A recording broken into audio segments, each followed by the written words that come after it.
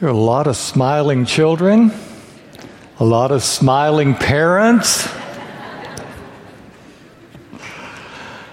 Today we're going to be looking at a story in Acts. This is a story that probably most of you know, at least the basic parts of it, but one that addresses a very important but also frequent issue and question that comes to our mind. Let's be standing, please, as we hear this, the Word of God, as it comes to us through the book of Acts. Paul and his companions traveled throughout the region of Phrygia and Galatia, having been kept by the Holy Spirit from preaching the word in the province of Asia. When they came to the border of Mysia, they tried to enter Bithynia, but the Spirit of Jesus would not allow them to. So they passed by Mysia and went down to Troas. During the night, Paul had a vision of a man of Macedonia standing and begging him, "Come over to Macedonia and help us." After Paul had seen the vision, we got ready at once to leave for Macedonia, concluding that God had called us to preach the gospel to them. From Troas, we put out to sea and sailed straight for Samothrace, and the next day on to Neapolis. And from there we traveled to Philippi, a Roman colony and the leading city of that district of Macedonia, and we stayed there several days. On the Sabbath, we went outside the city gate to the river, where we expected to find a place of prayer. We sat down and began to speak to the women who had gathered there. One of those listening was a woman named Lydia, a dealer in purple cloth from the city of Thyatira, who was a worshiper of God. The Lord opened her heart to respond to Paul's message. When she and the members of her household were baptized, she invited us to her home. "If you consider me a believer in the Lord," she said, "come and stay at my house." And she persuaded us. The Word of God.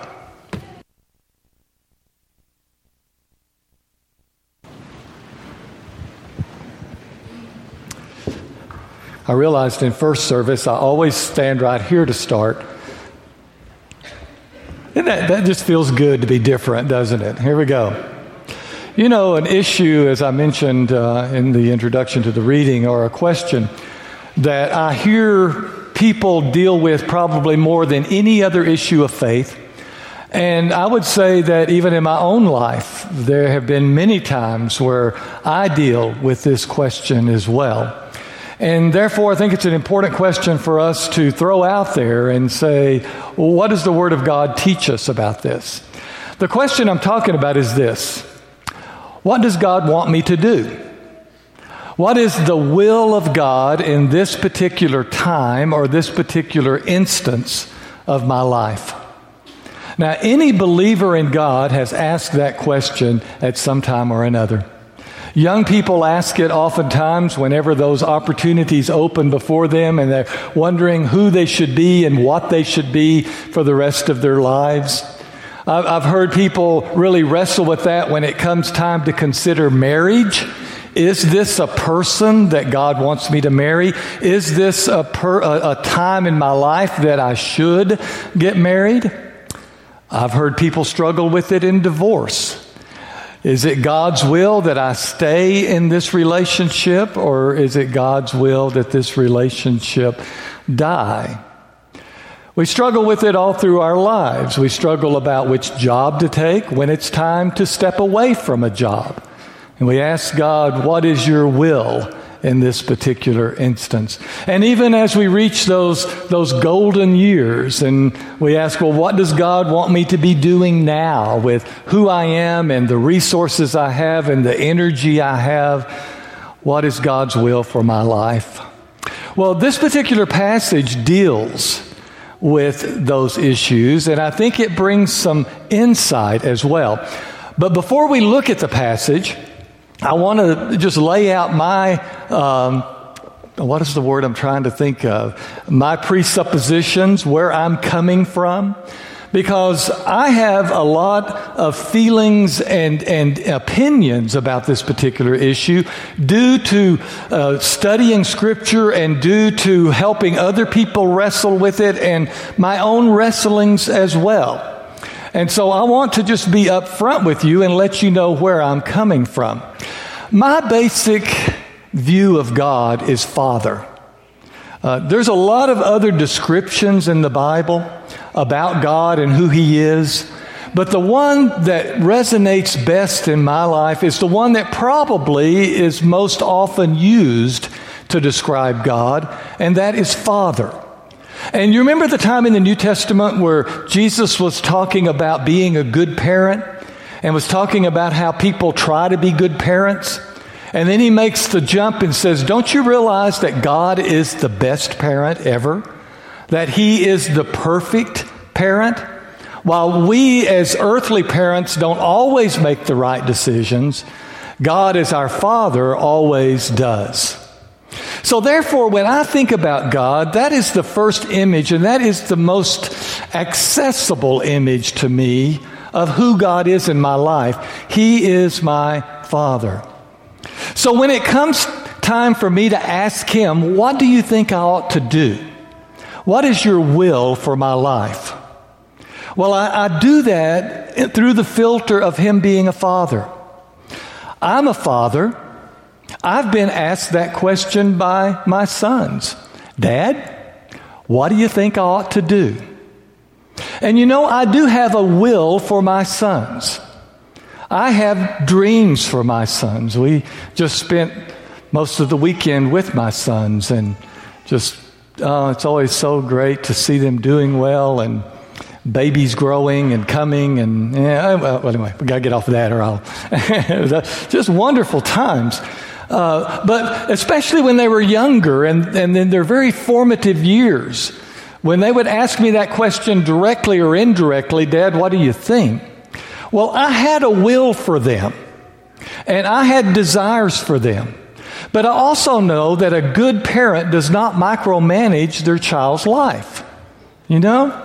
I wanted them to grow up healthy and spiritually healthy. I wanted them to have a relationship with God. I wanted them to find a mate who was a good person that loved them. I wanted them to find a place to live where they could be fulfilled and they could do good things. You know, I had these wills, but I didn't say, okay, you will go to this school, you will marry this woman, and you will live in this house, and you will live in this city. Do you see what I mean?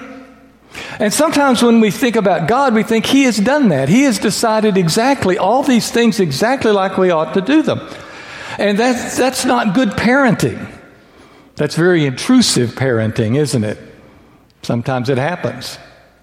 Now, sometimes my sons would come to me and say something like, well, Dad, you know, do you want me to drive safely or drive off the edge of a cliff? They never asked that question. But there are questions that they would ask that I had a definite, don't do this. You know, no, don't do that. Do that. And there are times when we ask God, what do you want us to do? And He'll say, don't do this, do this.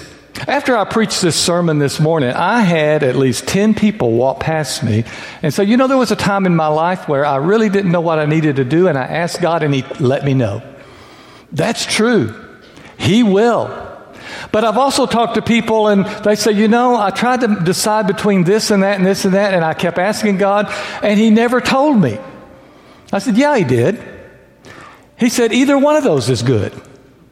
Really? Because that's what I told my kids sometimes. Dad, should I do this or this? Well, you know, I like both of those things. Which one do you want to do? So I really think that is a great insight, and I'm not giving you the scriptures and all, but I just wanted to share that with you. I think when it comes time for you to start asking those questions, and when you're asking those, God, what do I need to do? Think of Him as that good Father, and trust that if the decision really matters, and it's a matter of His will, He will let you know. And we'll talk about how in just a moment. But so many times if you don't get an answer, the answer is, my child, I'll bless you in either one of those things. You go and do what's best for you. Now, does that make sense? I hope it does, because it sure blessed my life to think of God in those terms. All right, well, let's quickly now look at the story about two people in particular that are seeking the will of God and asking God, what do you want me to do? One of them, of course, is the Apostle Paul. The Apostle Paul was on a roll. The Apostle Paul had completed his first missionary journey, and he had planted churches up in these Gentile areas where the gospel had never been preached before. And then after that, he had gone back to Jerusalem. He had been called on the carpet for going out and baptizing Gentiles and not making them Jewish people and all this kind of stuff. And they had had a great meeting, and they had decided, the apostles and the elders of the church in Jerusalem, that Paul was right, that Paul should be blessed in what he was doing. So off he went again, and he had to be feeling good. And he went back and visited these cities that he had planted these churches in, and found those churches alive and growing. In one of those churches, he picked up a young man that would become one of his best friends for the rest of his life, Timothy. And so they're going along, and then all of a sudden, they hit a wall. They don't know where to go. Timothy, I just imagine Timothy saying, Paul, where next? Where are we going to go preach? He said, well, let's go to Ephesus.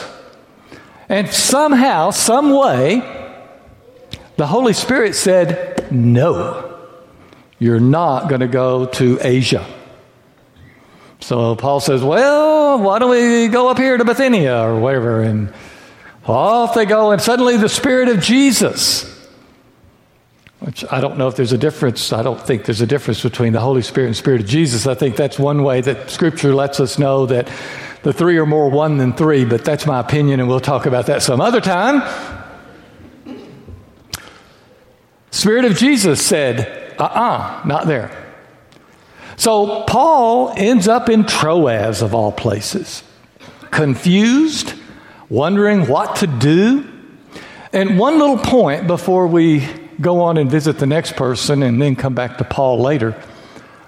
It's interesting that someone that was receiving as direct communication from God as the Apostle Paul, he went through times of confusion too, didn't he? He went through times that he didn't really know what God wanted him to do. There seems to be sometimes that God needs us to have that struggle. I don't know all of why and the resolution of it and what it brings, but even Paul struggled with that whenever God was speaking directly to him. Well, let's look at this other person that's in the story. The other person is Lydia. Lydia is an interesting woman. She was from Asia, from a town called Thyatira, but she had become very successful as a businesswoman, which is kind of different for that day and age, for a woman to be that successful in business. She sold very expensive cloth, probably the most expensive cloth available at the time. And she had migrated from Asia to Europe. She was living there in Philippi, had established a household and a business there. And she was also someone who had abandoned paganism, and somewhere along the way in her life story had searched for and found the one true God. Now, we don't know her story as to how she did that, whether she had some Jewish friends or whether she just happened to walk by a synagogue one day and I don't know, how she did that, but she had already come to believe in the one true God, and she was someone who definitely searched for him and sought him in times of prayer and study, even to the point when there was no formal place to do that.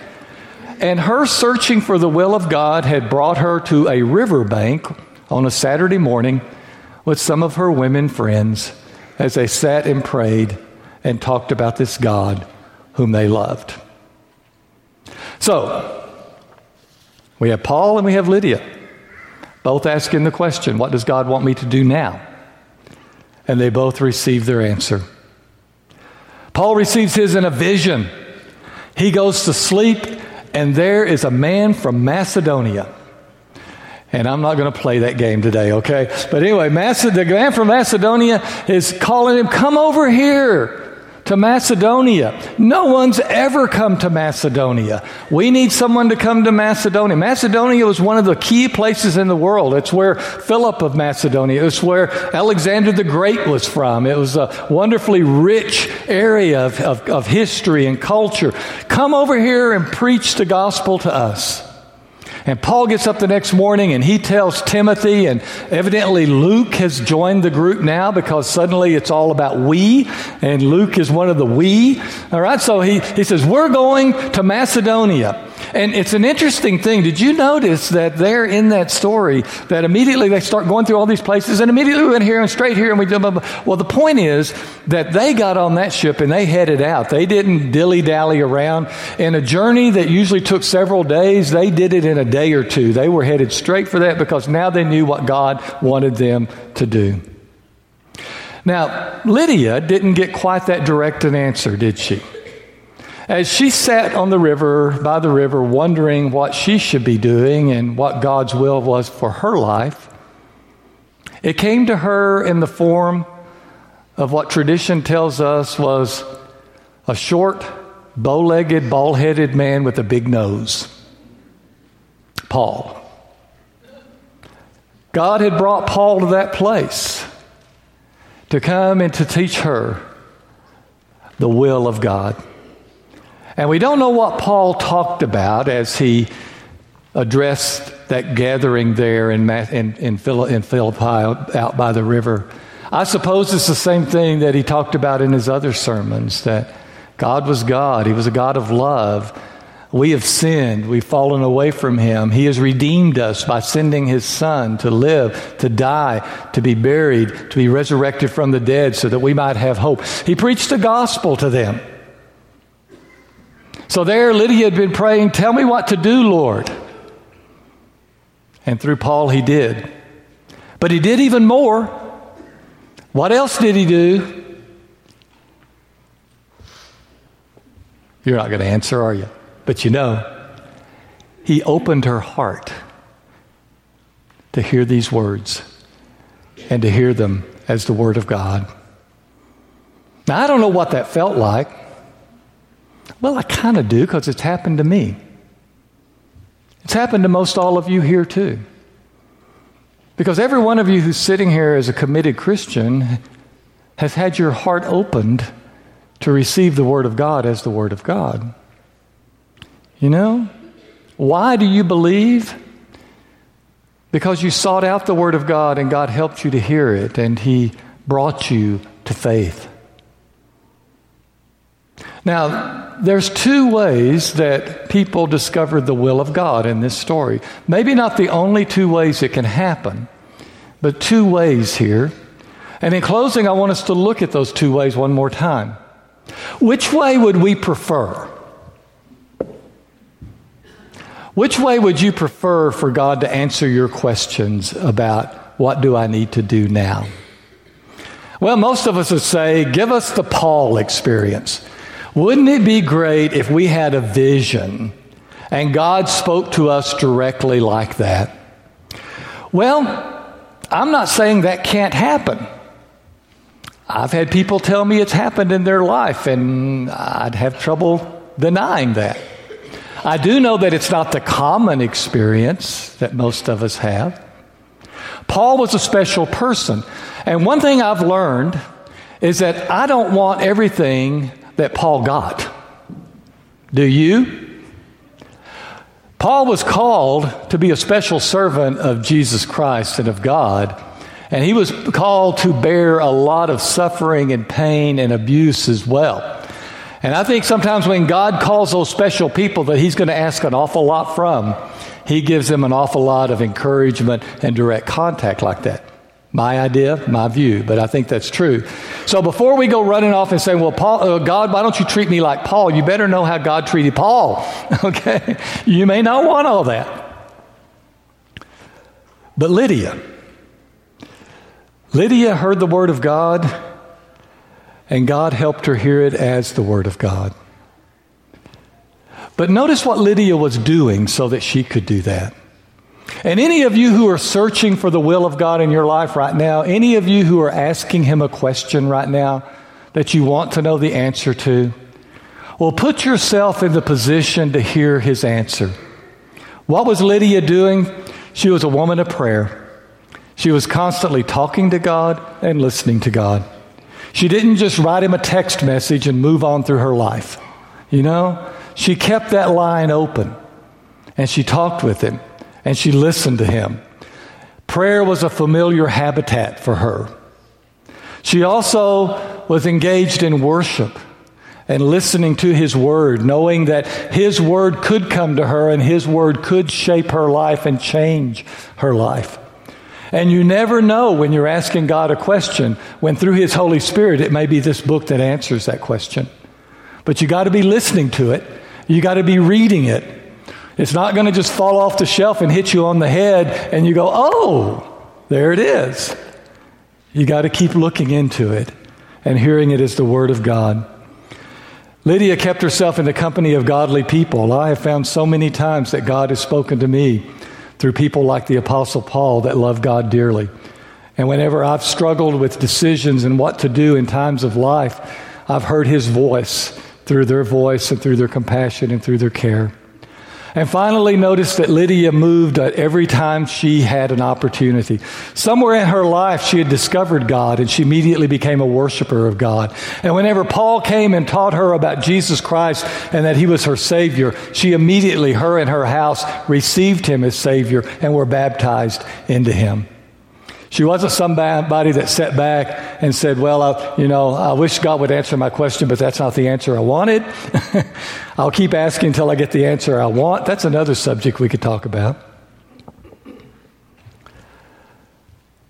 But may we continue as people of faith, as people who believe in a living Christ and a living God, and a God who is our Father, who loves us enough to answer our questions. May we continue to ask those questions, and may we continue to stay close enough to hear His answer. Let's stand and sing.